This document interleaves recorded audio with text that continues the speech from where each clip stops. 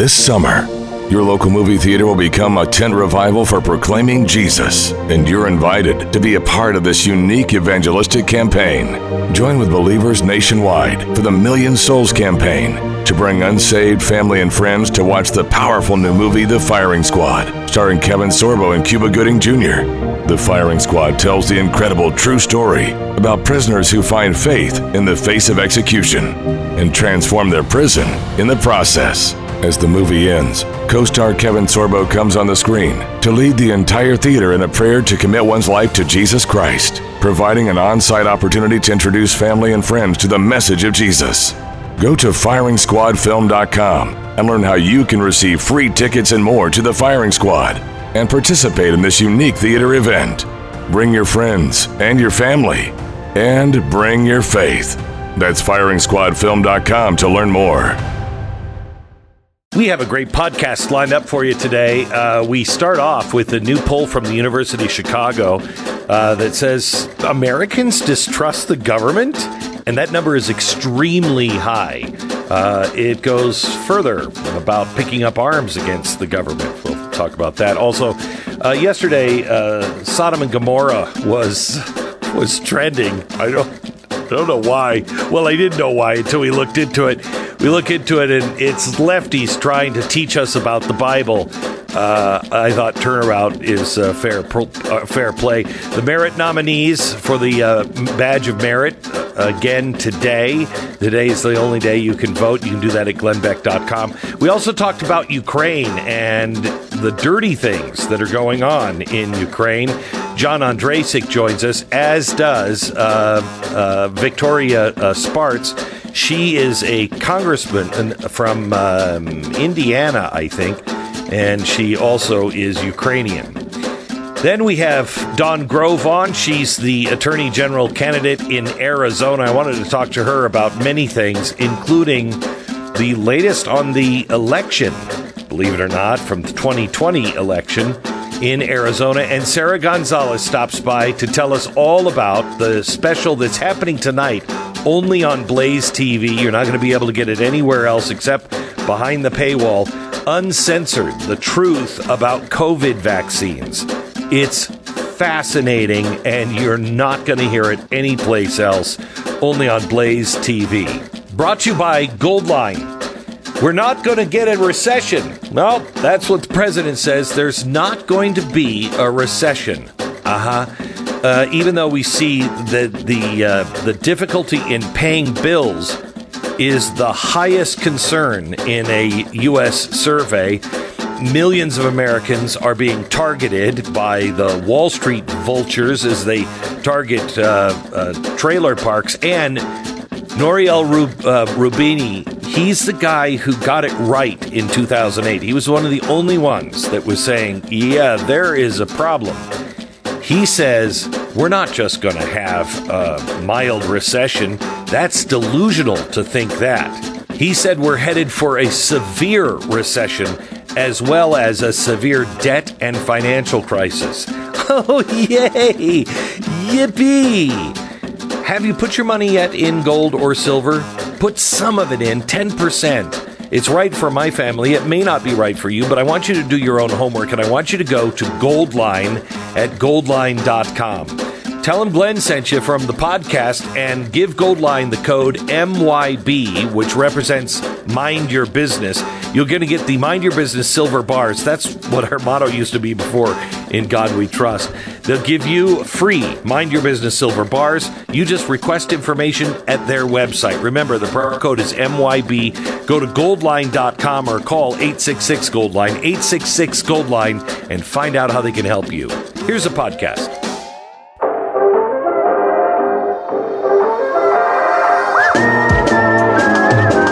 You're listening to the best of the Glenn Beck program. Almost half of Americans that were polled said more and more they feel like a stranger in my own country. You feel that way, Stu? Stranger in my own country. Not willing to cede that ground. No. Really? No, I'm not a stranger in my own country. I feel like that's saying stop being so no. So that feels like somebody else. Oh, somebody else runs the country, and I'm not the stranger. No, I know that. I'm not. Oh, geez, I'm not asking you for the art of positive thinking here. I'm asking you. Don't you feel like sometimes you just don't recognize your country? I'm not asking you for the response you wanted to give. I'm asking you for the response I wanted to hear. So yes, Glenn, I feel like a stranger in my own land. I'm not talking. I'm not talking to you. All right, broken down. 69% of people who identify as strong Republicans say they feel like a stranger in my own land. 65% of those who called themselves very conservative also felt this way. Just 38% of Democrats said they feel like strangers. Okay, all right, may I just point out, that's a pretty low number, compared to the Republicans, but they have control of everything. And 39, that's almost 40%. Don't fall for the 39.99. It's 40. Almost 40% of Democrats who are in charge say, I don't recognize my country. I feel like I'm a stranger in my own land. By the way, 68% from rural areas also agreed with the statement that American government is corrupt and rigged against everyday people like me. Now, Stu would tell you, I'm not going to cede that ground. What do you mean, rigged against me? No, I'm in charge. No one can break my stride. Okay. Ain't nobody going to slow me down. Oh, no! I've got to keep on moving. Yeah. Now here's the next. A majority of Americans say the U.S. government is corrupt, and almost a third say, look out, it may be soon necessary to take up arms against it. Yeah, that's probably not a good. I'm just saying that's probably not a good idea. 2/3 of Republicans and independents say the government is corrupt and rigged against everyday people like me. According to the poll, 51% of liberal voters say the same thing. 51%. Boy, can you hear the people singing the corrupt and rigged against everyday people. 51% of liberals and 2/3 of Republicans. I wouldn't be showing you a refrigerator full of ice cream, Nancy Pelosi. I'd keep that one to yourself. 28% of all voters, including 37% of gun owners, agree it may be necessary at some time soon for citizens to take up arms against the government. A view held by 35% of Republicans and 35% of independents, but only 1 in 5 Democrats, because they don't have guns. Democrats are like, arms. What? I don't have any. What do you, huh? When asked about election integrity, the answers are what you expected. 56% agreed generally they trusted elections to be conducted fairly and counted accurately. Do you believe that? Well, of course I do, Glenn. I'm not going to cede that ground. I'm not going to cede that ground. I do believe that elections are fair. Yes, I do. Oh, you remind me of the Cowardly Lion. I do believe in spooks. I do believe in spooks. When the poll divided up by party, almost an even percentage of people on each side agreed with the statements Democrats and Republicans are general bullies who want to impose their political beliefs on those who disagree. For GOP voters, it was 73%. For Democrats, it was 74%. Both parties believe that the other side is trying to force their view down the throat of the other side, and they are generally untruthful and pushing disinformation. It's a stunner. It's a stunner. I would have never guessed. So basically every answer is the other side really sucks. And we're in real trouble. Which it's hard to disagree with either one of those points. Right. However, I think it's interesting that 51% of liberal voters, 2/3 of Republicans, but 51% of liberal voters say the government is corrupt and rigged against everyday people like me. That's huge, I think. Yeah, it's interesting too, especially I won't cede that to you, Glenn. with the left having control of it all, right? The people you elected are the people who you're saying are against you, which is something maybe you should examine more closely when casting your next vote. Yeah, maybe. Okay. Now, Joe Biden, speaking of lies and disinformation and misinformation, Biden held a virtual press conference on Monday. I'm not sure if that means he was on the computer or he was a virtual being on a computer. Not sure. Monday, he said that in advance of the data that's scheduled to be released on Thursday, I can confirm the economy is not going to go into a recession. Worried Americans should not be worried that we're in a recession, because we're not going to be in one, in my view. I love that he added, in my view. And the reason why he says, in my view, is because he says, just because you have 2 quarters of contraction does not make it that you're in a recession. Well, okay, technically, sure. 2 consecutive quarters of negative growth is something that they use to determine whether we are in a recession or not. And the people who decide if we're in a recession is the National Bureau of Economic Research. They're the ones that determine whether we're in a recession or not. And they have a whole bunch of metrics. But the 2 main ones are that we've had 2 quarters of contraction. Right. But I want to say it isn't always like that. In the last 10 recessions that we have, the GOP has contracted 2 quarters in a row. Oh, no. So it is always like that. Huh. Okay. Just 10 of the last 10, though. And GDP, yes. Yeah. 10 of the last 10. Not a big deal at all. No trend. I don't see any trend there whatsoever. It's also, by the way that we talk about recessions when they're occurring. The reason why it has always been shorthand for a recession. And the reason why is because we can talk about them when they're going on. If you remember back in the 2008 financial collapse, you had Bear Stearns early in 2008, if I remember right. And then you had Lehman Brothers in October of 2008. And that was, when the real collapse felt like, oh my gosh, this is really happening, September or October 2008. And so even then, the government was not saying we were in a recession. They waited until later on. And then when they said there was a recession, which I think was in December of 2008 or January of 2009, I can't remember exactly. But when they said they were officially in a recession, they said we had been in a recession since December 2007, before Bear Stearns. So, it's basically a historic view as to when a recession begins. And so what the Democrats love about this approach is they can stick on this, well, officially, that's not the definition. And then they can wait till after the election when they actually will come back and say, oh, by the way, we were in a recession way back there before the election.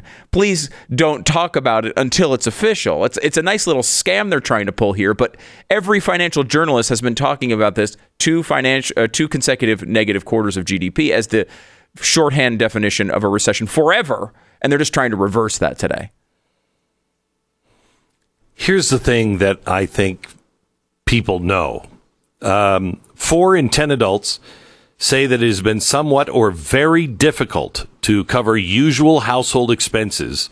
This is in a survey that was put out. That's the highest since the census started asking this question in August 2020. It implies that more than 90 million families are struggling now, up from 60 million just a year ago. Hey, has your life gotten better under Biden or worse? Millions of households with student loans are expected to face an additional monthly expense on September 1st when a COVID moratorium on servicing that debt ends.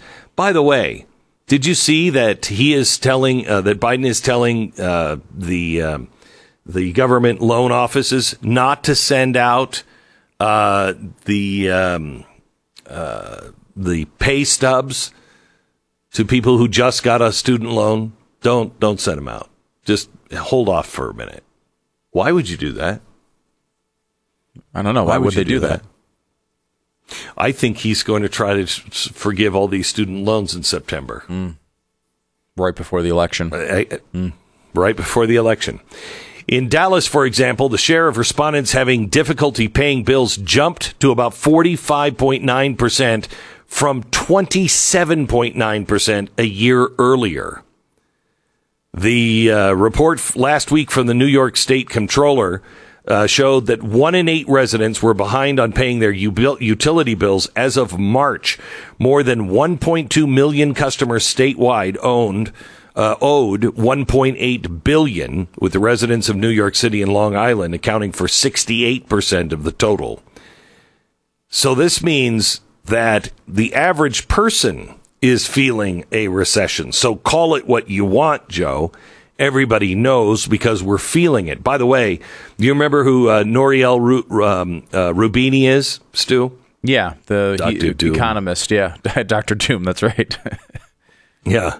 He was the guy. They called him Dr. Doom because he was the only other guy that was calling for the 2008 collapse. I had been calling for it for about 2 years, and I think he jumped on the bandwagon.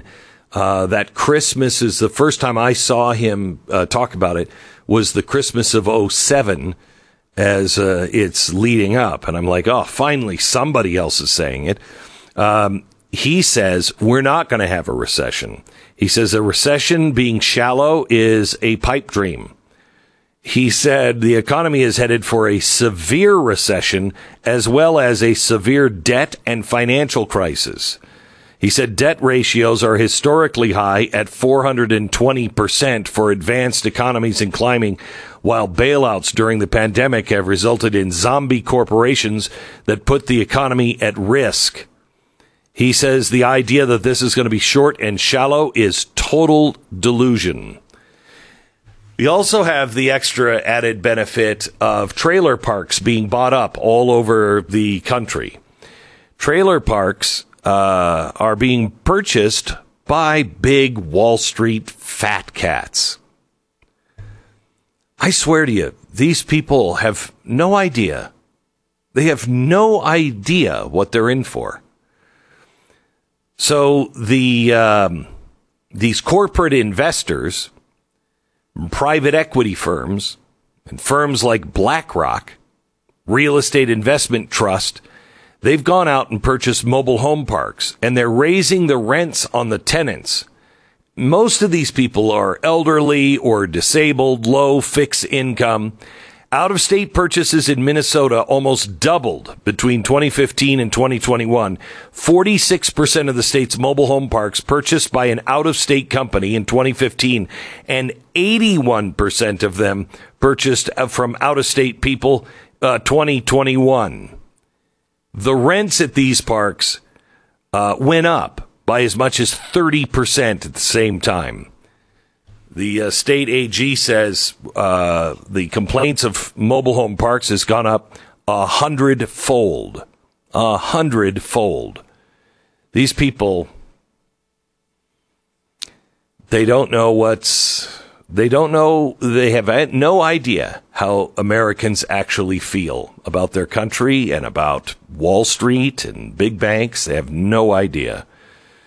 God bless them. Hopefully they will wake up soon. This is the best of the Glenn Beck program, and we really want to thank you for listening.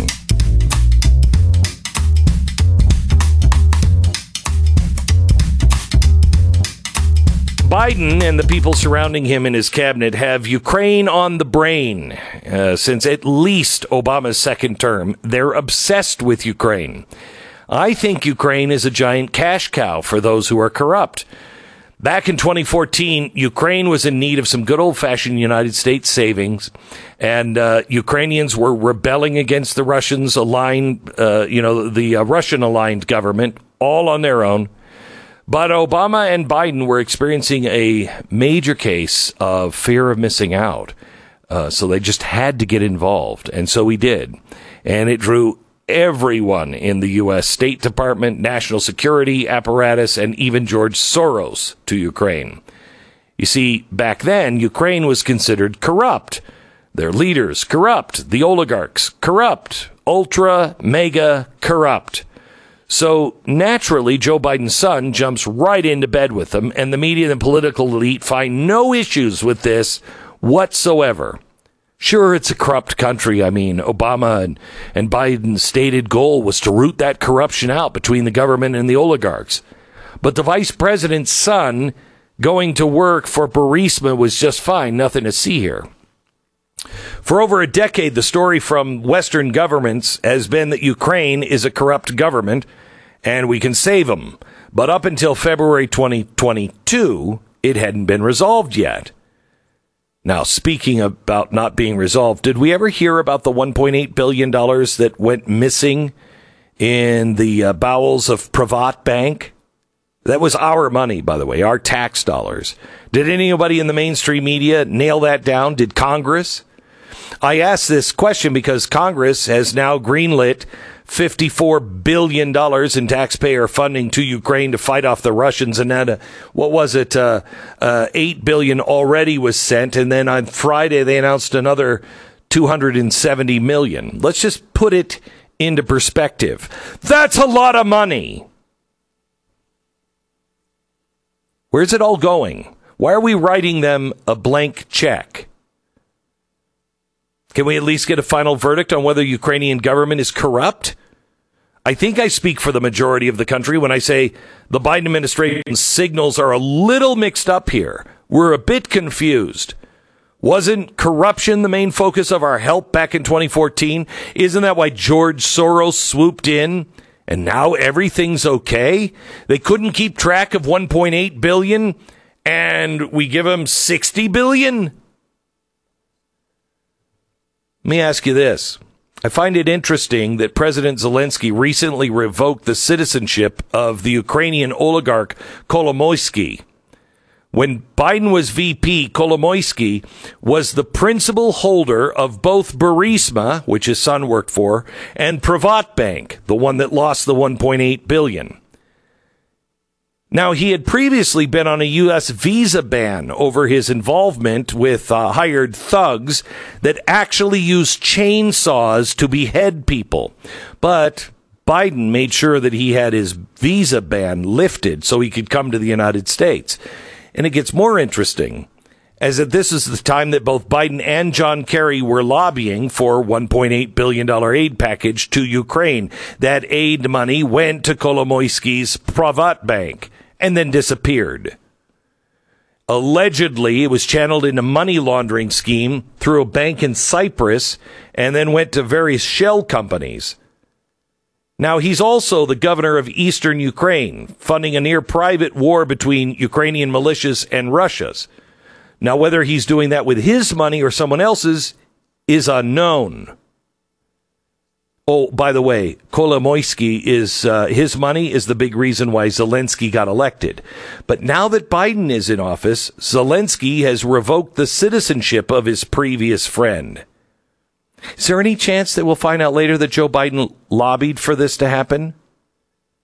If anyone has the receipts on Burisma, Privat Bank, the missing $1.8 billion, and what's going on with this private war between Ukraine and Russia, Kolomoisky would have them. And it's really weird that now his citizenship of Ukraine has been revoked. We want to talk to Congresswoman Victoria Spartz. She's from Indiana. Hello, Congresswoman. How are you? Good. How are you? Good. Now, you're from Ukraine. You became a citizen in the year 2000. And you're concerned about the money we're sending over there. Well, let me tell you, and I appreciate it. Actually, I became citizen in 2006. It took me 6 years because it's not that fast when you come here legally. So I came in 2000, so it takes you a while to become a citizen. But let me tell you, and I might have a little bit different perspective, that I want to separate Ukrainian government from Ukrainian people and actually army and fighters that dying in the trenches. You know, they've been trying to restore freedoms in that country and fought two revolutions, and they fight in these wars that really want to have freedom. So when I go there and talk to the people, when I talk to these young boys dying on the front lines, you know, it breaks my heart to see how we are mismanaging the situation and allow them to die without proper oversight of the government. Because I think it's important in a country like that to hold government accountable. And I think, you know, we have to differentiate that. You know, I always say, you know, we have, you know, very great people, Americans, but our government leaves much to be desired. So it's not always representation, unfortunately, of the people. But I think for me to see that, and actually, you know, and what Biden is doing, it seems to me, and actually most of the money you mentioned don't go directly to Ukraine because there are a lot of things around that. But how he's really stolen the help, how he's not overseeing it, it's actually he's mismanaging Ukraine, and it's almost either his incompetency or on purpose to allow Russia to advance much more significantly. You know, and what really was concerning for me when I went to Ukraine to see, you know, how much power now people around Zelensky were able to consolidate this power grab. You know, and we're talking about Kolomoisky and these oligarchs, but if you know the part of that, you know, they actually took citizen. There was no due process or executive order at stolen the border. Someone who is actually in charge of territorial defense of a major city, Dnipro, you know, right in eastern Ukraine, and that person had nothing to do. He was just lucky enough to meet for half an hour with me. They almost detained parliamentarians from Ukrainian parliament who tried to leave the country to come to U.S. because they worried he's going to meet with U.S. legislator. So this amount of power and abuse of power and concentration is very dangerous for the country. In country which doesn't have check and balances, where judicial prosecutorial branch is controlled by president and people around him, a lot of Russian infiltration, a lot of different problems. So I think this is a valid concern. And unfortunately that they are now started a witch hunt against some Ukrainians that had nothing to do, you know, with anything, because the issues I was bringing up, they actually were brought up by our military people during my cadets, and they were brought up by some U.S. companies, you know, doing business in Europe and actually doing business in defense industry. And they had some concern, and it's interesting, you know, because there are some issues that I didn't want to bring up because, you know, I know that it was reported to FBI, but it was brought up recently, you know, in Ukrainian newspapers, where this guy Yermak that I mentioned, his father, you know, an appointee of Yermak in Minister of Defense, you know, creating monopoly, had cooperation with Iran and Afghanistan, you know, and sabotaging some of the purchasing of weapons, and have a very interesting connection to Russia and Putin. So I think it's very dangerous for us not to deal with properly managed situation, because if we turn Ukraine another Afghanistan, it's very dangerous for our national security too, because Ukraine has a lot of critical resources. It's not a small country, and having Wild West there could be dangerous for all of us, and it's been escalating, and it's been managed by this administration. All right. So, Congresswoman, I'm not sure if we're on the same page. I really like the people of Ukraine. I have a soft spot for what they've done in the past on fighting Russia. I feel horrible about the people who have lost their lives, and the women and children. And, you know, we have a team over there that is rescuing children and trying to get them safe to safety and not be trafficked. I just think this is a convenient little war. Why, for instance, did Zelensky get rid of Kolomoisky? Why did he revoke his citizenship?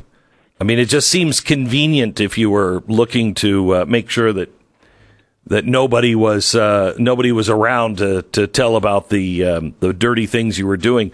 Why is it that President Zelensky was against gay marriage? Because he, you know, it's a different country with different standards. He was against it, and yet during the war now, they pass a law for gay marriage. And that seems to me like American pressure being exerted at the worst possible time because we gave him money. Well, no doubt, but I wish American pressure would be exerted in a ways how they can improve their logistics, how they can improve oversight and make sure that they can be more accountable to American people instead of playing politics and playing an agenda that is unfortunately, been very radical in this country. And I think they're playing politics instead of managing the processes and governing, because governments like Ukraine or governments like Afghanistan, they have to be forced to provide transparency to our people. If you don't, you will have another Afghanistan. But unfortunately, they haven't been doing that, but doing other things that are very not productive for them to fight and win that war. And I think this is our responsibility of Congress to put pressure, just because this is going to be a major problem for us if we don't de-escalate situation, but also we have accountability to our people and to Ukrainian people. They're dying there. Is Zelensky a good guy or a bad guy? Well, or is the answer to that yes? Yeah, I think we have to, they have to, I don't look at people good or bad. I actually have a very low regards for all politicians in general, so it's not about that. Every president should have accountability. Every president has to be watched, but the amount of power right now Ukrainian government is accumulating, and a power grab and abuse of power, where they actually decide who can enter the border, who can exit with proper due process, and using the war to consolidate media and control prosecutorial judicial branch, it's very dangerous. And he needs to be responsible that he put people, his chief of staff is becoming a dictator in that country. So President Zelensky needs to take responsibility and explain what's happening there. I know that he's busy doing a lot of external things and dealing with leaders in Europe and here, but he's still a president, and he needs to be responsible and tell us what's happening, why this amount of abuse of power. That's not what Ukrainian people are fighting for, to have another dictator. That's what they want, and I think that's very not productive. I really appreciate it. This is Congresswoman Victoria Spartz. And she has been very outspoken, and because of it, she's gotten heat from the left and the right. But intellectual debate is necessary to be able to be a free country. And I appreciate you speaking out, Victoria. Thank you so much. Thank you so much. It's never easy to do the right thing, but it's worth it. Thank you so much. Yes, it is. Thank you. God bless you. The best of the Glenn Beck program.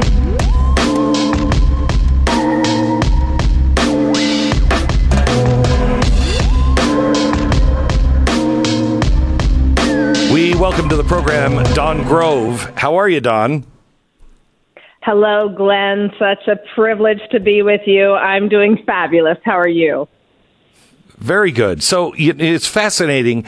My father used to use ping golf clubs, and your grandparents started ping in their garage, didn't they? That's right, Glenn. In fact, my parents, Bonnie and Karsten Solheim, are 85, and they listen to you on the Big Talker in Flagstaff. My dad likes you because he says you do the research and you dig into the real truth. Okay, well, I've done my research on you. You're a constitutional conservative, studied constitutional law at the U.S. Supreme Court under Justice Scalia, litigated in the courtroom defending Made in America manufacturers for 7 years. Then you went to your family business 24 years ago. You've done a ton of stuff. I mean, you're an overachiever, shall we say. I wanted to talk to you because... Go ahead. I've learned that it's not about me and what I bring. It's about God plus anyone, even including me. And when he calls, he's either already equipped you for the task or he's going to bring you everyone you need on the team to be fully equipped. So do you feel God has called you for this time at that position? I do. I do very much so. And why are you the right person? Arizona is a little like Texas with the border. You've got, the election stuff that is still going on that I'd like to talk to you about.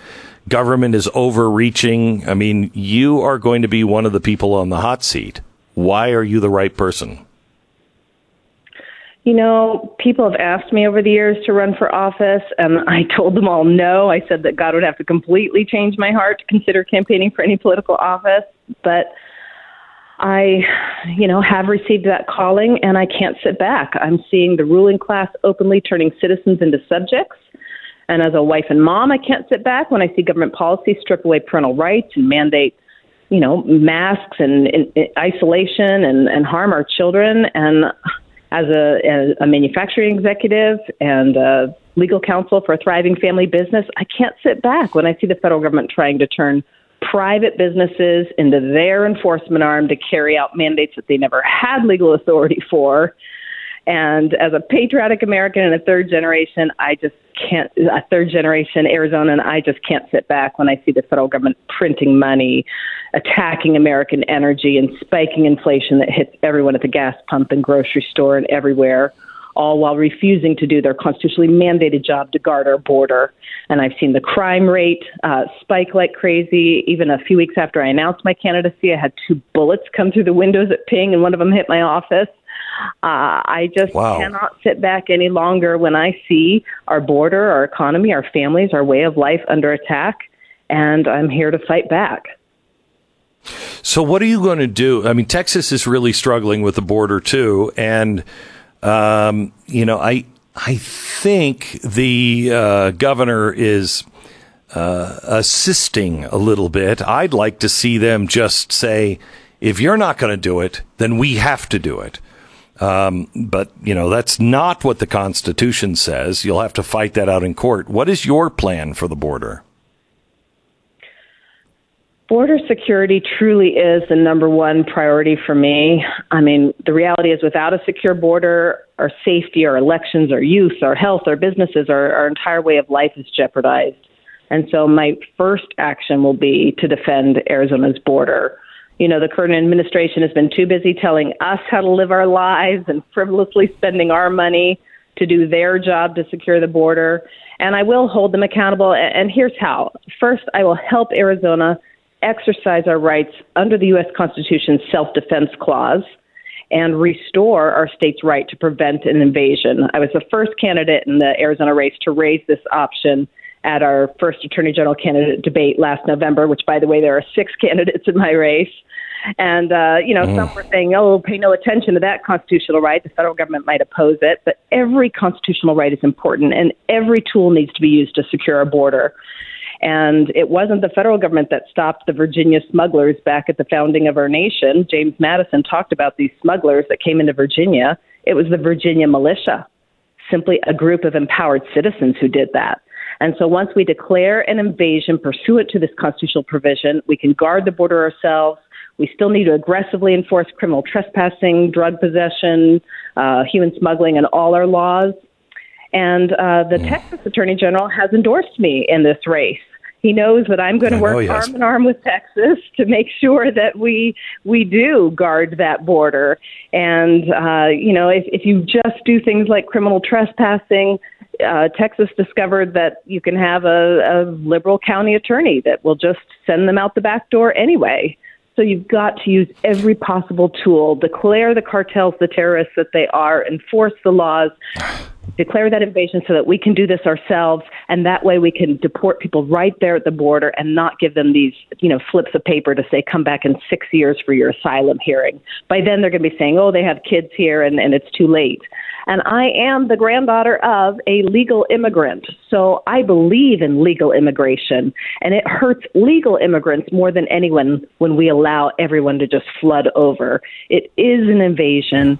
We do have, especially south of Tucson in Arizona, it's 90 to 95% military-aged men who are coming across. We see them on the cameras who aren't being apprehended, and there's twice the number of them now, about 7,000 to 8,000 every single month coming across that we see are getting in, but they're getting away.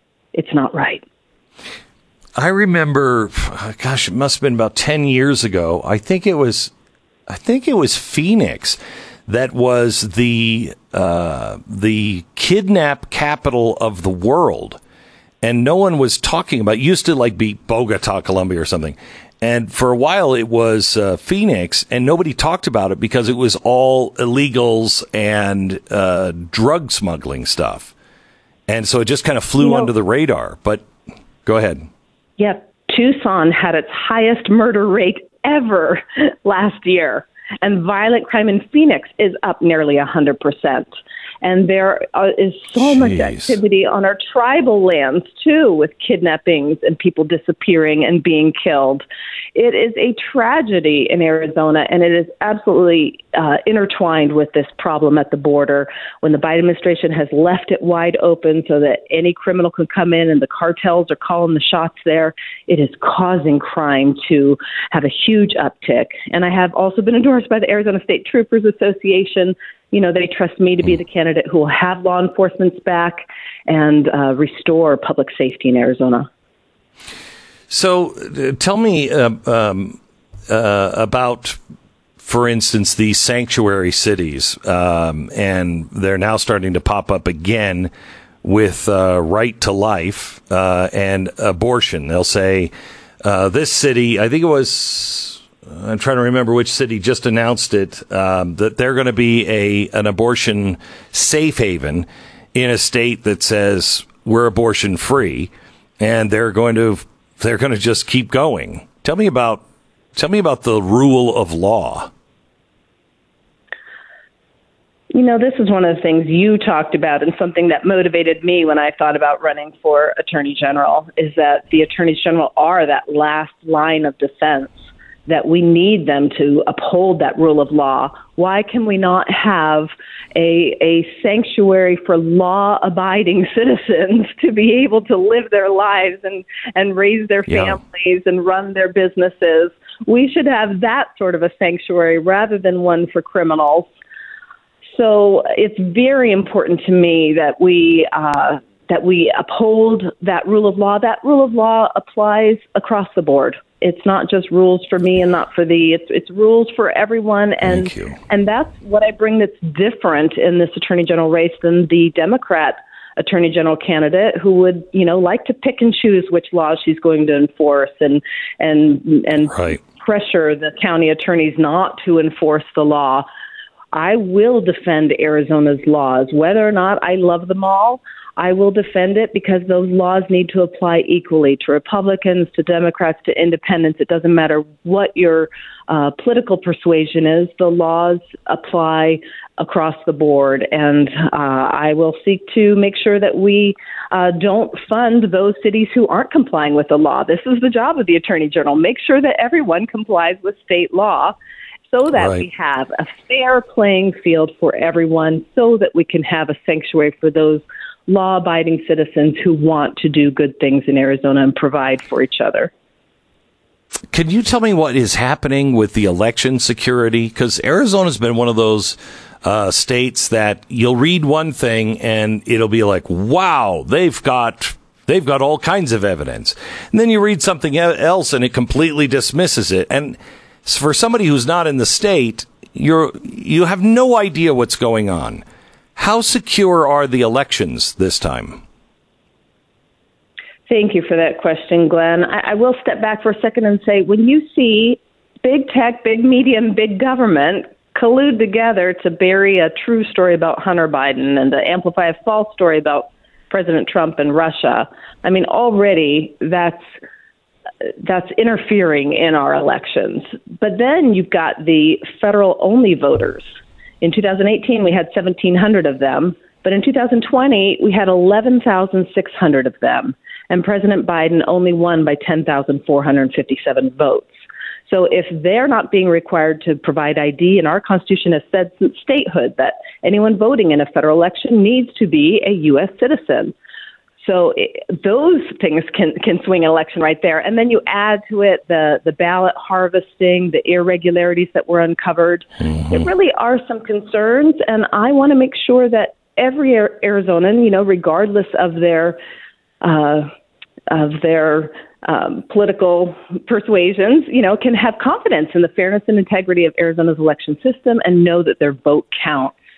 And there are some concerns. There's a huge percentage of our electorate that doesn't feel that confidence.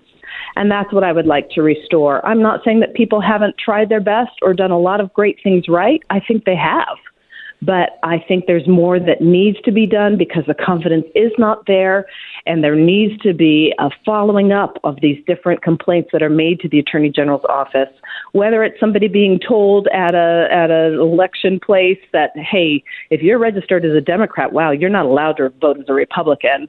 Or, sometimes they're being told this in other languages, or if they get a ballot that's already pre-marked for someone, those things need to be investigated and prosecuted. And now that our ballot harvesting laws have been upheld all the way to the U.S. Supreme Court, it's time to make sure that we actually enforce them, that there's none of this collecting and paying for and gathering others' ballots so that they can mark them to be a certain way. It's not okay. We need to restore that integrity of our election system and make sure people can have the confidence in it, because there would be nothing worse than having people say, oh, my vote doesn't matter. Oh, that's no. Ultimate disempowering citizens, and we can't allow that to happen. Yeah. All right, Dawn Grove, she's the Arizona Attorney General candidate. The vote is next week. She has been endorsed by all kinds of AGs, Indiana, Nebraska, Texas, former Florida AG Pam Bondi, and also the Arizona State Troopers. We've done a thorough search on you, and you seem like the real deal. And for any AG candidate, if you were looking to vote for one, they just have to be willing to have a spine, stand for your state, and fairly put people in jail. Obey the law or you go to jail no matter who you are. Dawn, thank you very much. Thank you, Glenn. You bet. Dawn Grove for AZ is her Twitter, and you can find her website and get involved if you'd like in her campaign. DawnGroveForArizona.com. DawnGroveForArizona.com.